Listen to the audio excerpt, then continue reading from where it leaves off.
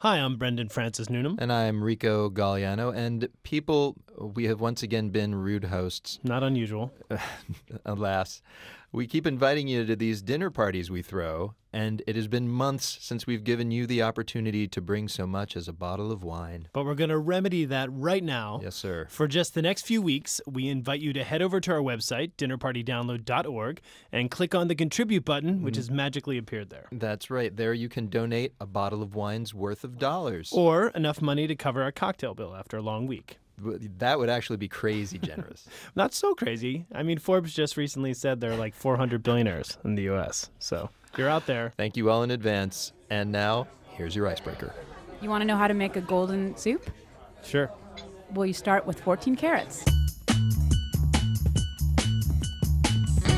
I'm Brendan Francis Noonan. I'm Rico Galliano, and from American Public Media, this is the Dinner Party Download, the show that equips you to win your next dinner party. Our icebreaker this week came from jewelry designer Annie Costello Brown. That's right, just back from Fashion Week. Yeah, where everyone was talking about your relative who disgraced himself. Yeah, that Galliano spells his name completely differently. His silent G doesn't work on the radio, my friend. I'm painfully aware of that. Coming up, filmmaker Cary Fukunaga, the guy who made the new Jane Eyre adaptation for the movies, a not-so-bitter pill, a painkiller brunch, and my only truth. Which is that you're John Galliano's nephew. That is not true. First, time for small talk. So, Rico, this week in the news, America behaved like the high school it truly is at heart. All right. Let the painful teenage flashbacks begin. Oh, man. Hope it wasn't that bad for you. It kind of was. All right. At times. All right. Well, first off, our national class clown, Charlie Sheen, was fired from his TV show. Yes, for being mean to girls, actually, That's among right. other things. He was suspended. It's very appropriate. Yeah. Meanwhile, in Wisconsin, the Republican-controlled Senate stripped teachers of their collective bargaining rights. This would be the no more teachers, dirty looks portion of your high school That's riff. right. I feel like we're just playing out some national anger we have against teachers. Indeed. And NPR, a.k.a. the straight-A students and nerds, were stuffed in the locker of public opinion when one of their employees was punked by the right wing and caught on tape saying the Tea Party was racist. Don't worry, our fellow public radio colleagues, it gets better in college. So for some lesser-known stories, we decided to turn to our classmates at Marketplace. Jennifer Collins, reporter for Marketplace, what story are you going to be talking about this weekend? Facebook is coming out with these new tools to combat bullying online. Like combs and culture magazines to make people cooler? Well, not quite. They've apparently created tools to allow victims to socially shame bullies. Gee, I wonder why Mark Zuckerberg would be so interested in stopping bullies. Seriously, Zuckerberg is like the living example of the nerd's final revenge. Radabi, senior producer, Marketplace Morning Report. What story are you going to be talking about this weekend? Well, it's a brand new college degree at the Columbia College in Chicago. You can now major in YouTube. What is it, like how to make money on YouTube? It's how to make more professional content for YouTube. So your version of your Lady Gaga song will look much better now. Right, but only after you take Kittens 101 and Introduction to Exploiting Your Cute Child. Exactly, that's it. Stacey Vanek Smith, senior reporter for Marketplace. What story are you going to be talking about this weekend? Well, Phil Collins is going to stop making music. It's very sad. You know, I could see that coming in the air tonight. Right. He says that he wants to spend more time with his 2 kids. And he won't give us one more night. No, not one more album. But, you know, the thing that keeps running through my head is how can he just walk away from us when all we can do is watch him leave? Well, if he stays at home, no jackets required. I don't know. I think it's just a shame, and that's all. And now, time for cocktails. Once again, we tell you something that happened this week in history, then give you a fitting drink to serve along with it. It's like history is a desert, but instead of lacking water, it lacks booze. It's like lunch on weekdays. That's right. First, the history. This week back in 1899, a German named Felix Hoffmann made medical history. We doubt your dinner guest will know how he did it. Thanks to our friend Michelle Philippi, you're about to. Imagine a world without aspirin. You don't have to live in that world, thanks to Felix Hoffmann. Hoffmann was a chemist for the drug company Bayer. Legend has it he wanted to invent something to soothe his dad's arthritis pain, so he started working with a chemical called salicylic acid. It was an obvious choice. Salicylic had been used as a painkiller for years. Even ancient Greeks dosed up with a form of it made from willow bark. The problem? Salicylic tastes awful, and though it cures headaches, it causes stomach aches. Hoffman's breakthrough? He fused the stuff with acetic acid to create a wonder drug, an even better painkiller that was easy on the gut. In 1899, Bayer trademarked it, and aspirin soon became one of the most common household drugs on Earth. Hoffman didn't stop there, though. 2 weeks after inventing aspirin, he fused another drug with acetic acid, morphine. Bayer gave the result the brand name heroin. So that was the history lesson. Now it's time for the booze. I'm on the line with Brian O'Corn. He is a bartender at the Brillo Box, a bar in Pittsburgh, the home of Bayer aspirin in the United States. Brian, what cocktail did that history inspire you to make? Well, aspirin being the most common pain reliever, I thought I would make a spin on that with one of the most pain-relieving cocktails, and that's the Bloody Mary. I came up with the recipe for the Bloody Mary shooter. So yeah, I guess people treat Bloody Marys like aspirin. It's the hair of the dog cure for a hangover. Right. Just like salicylic acid doesn't taste quite right unless coated with something, vodka tastes a little better if you spice it up. So yeah, tell me what's in your Bloody Mary shooters. Here in Pittsburgh, we have the first vodka distillery in Pennsylvania, Boyd and Blair Vodka. Void and Clear? Boyd and Blair. Oh, Boyd and Blair, okay. Mm-hmm. Sounds like a preppy barbershop. One of the important aspects to the drink is that you infuse the vodka. Okay. So I get black peppercorns and let the black peppercorns soak for about 2 days in the vodka, and just put a dash of sriracha, the Vietnamese chili sauce. Youch. And you use roasted lemon juice in it. That's mixed up, shaken in ice, and poured out as a little Bloody Mary. Well, you know, it's interesting. As a bartender, you're used to issuing headaches. It's interesting that you are now asked to make a drink based on the cure for headaches. That's your job at a brunch shift. So, Rico, if you're following along, Yes. instead of taking 2 aspirin and calling the doctor in the morning, you take 2 of these after you call the bartender in the morning. Pretty. That's nice. Yeah. I wonder if the pub down the street is part of my HMO. I'm sure. Now that's what I call healthcare reform. That's right. Ladies and gentlemen, send your prescriptions for happiness to us at dinnerpartydownload.org.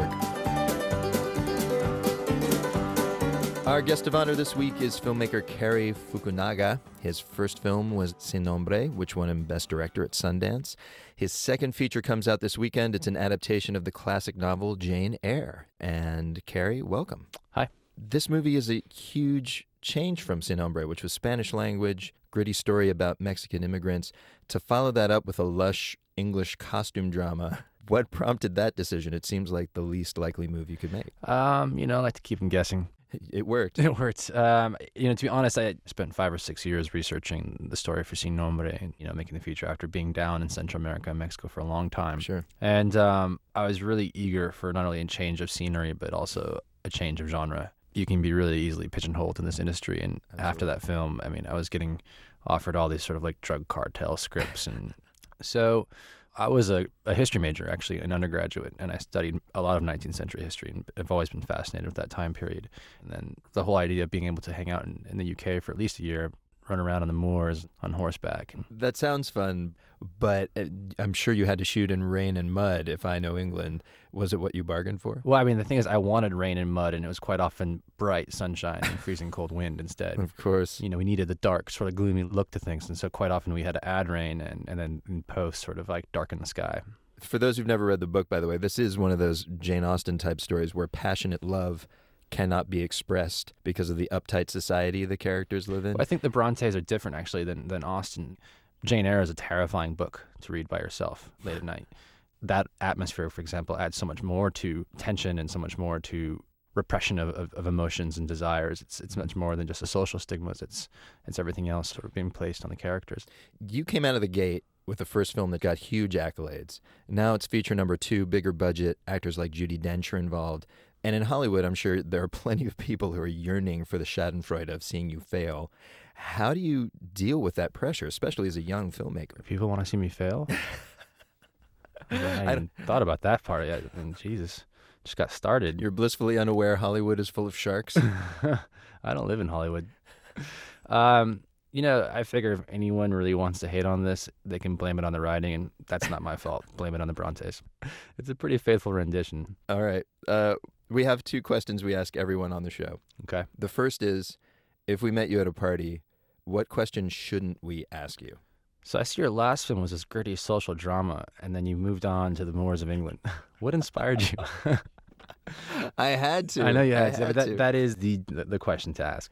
It's not your fault. That'd be the natural one I probably would have asked. That's nice of you, but, I don't want to contribute to making press tours any more maddening. They must be maddening. I don't know. I mean, press tours and this kind of thing. It's not described to you in film school. This actually usually takes longer than the making of the movie.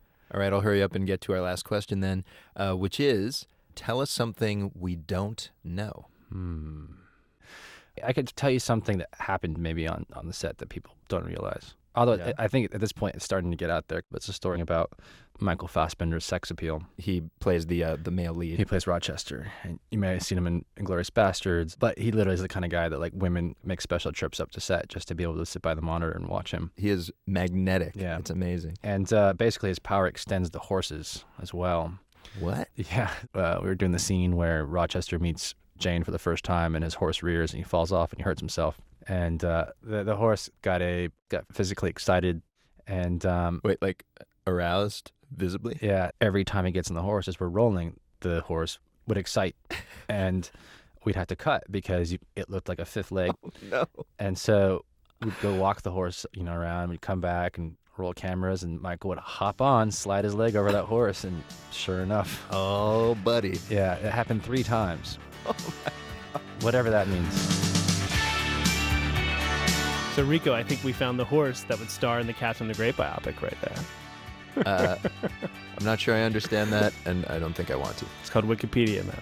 That's the Dinner Party download for this week, thanks to Jackson Musker and Ravi Carmen. And now we leave you, as always, with One for the Road, a song to listen to on your way to or departing from this weekend's dinner party. This gentleman hails from the Netherlands. He calls himself M. Joe. He's putting out an album this spring called A Brand New Universe. This is an early single. It's called My Only Truth. That you're John Galliano's nephew. No. Bon appetit. Take love as my only truth. The rest is fiction. Fiction. No matter what you say or do, 'cause I won't listen. Listen. I take love as my only truth. There's nothing else I wanna do. I don't need to write a book, 'cause those letters cannot prove. Love is my only truth. The rest is fiction. Fiction. I set the channels on the tube in repetition. What do they try to say? Do they think they're doing okay? I'm crawling up in bed. I make love to you instead.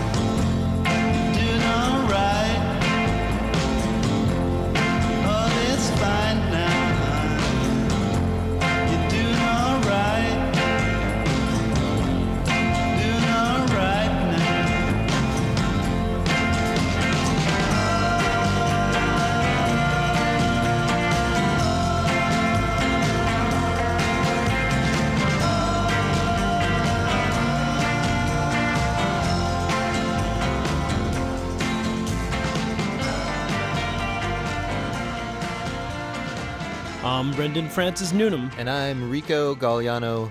Thanks for listening. Whew, all right, just in time for my appointment. Yeah, what's up? I got this meeting with a buddy of mine. He's an up-and-coming actor. I think he's got a... Oh, there he is. Whoa! Lightning, this is a pitch meeting. I told you not to wear the tracksuit.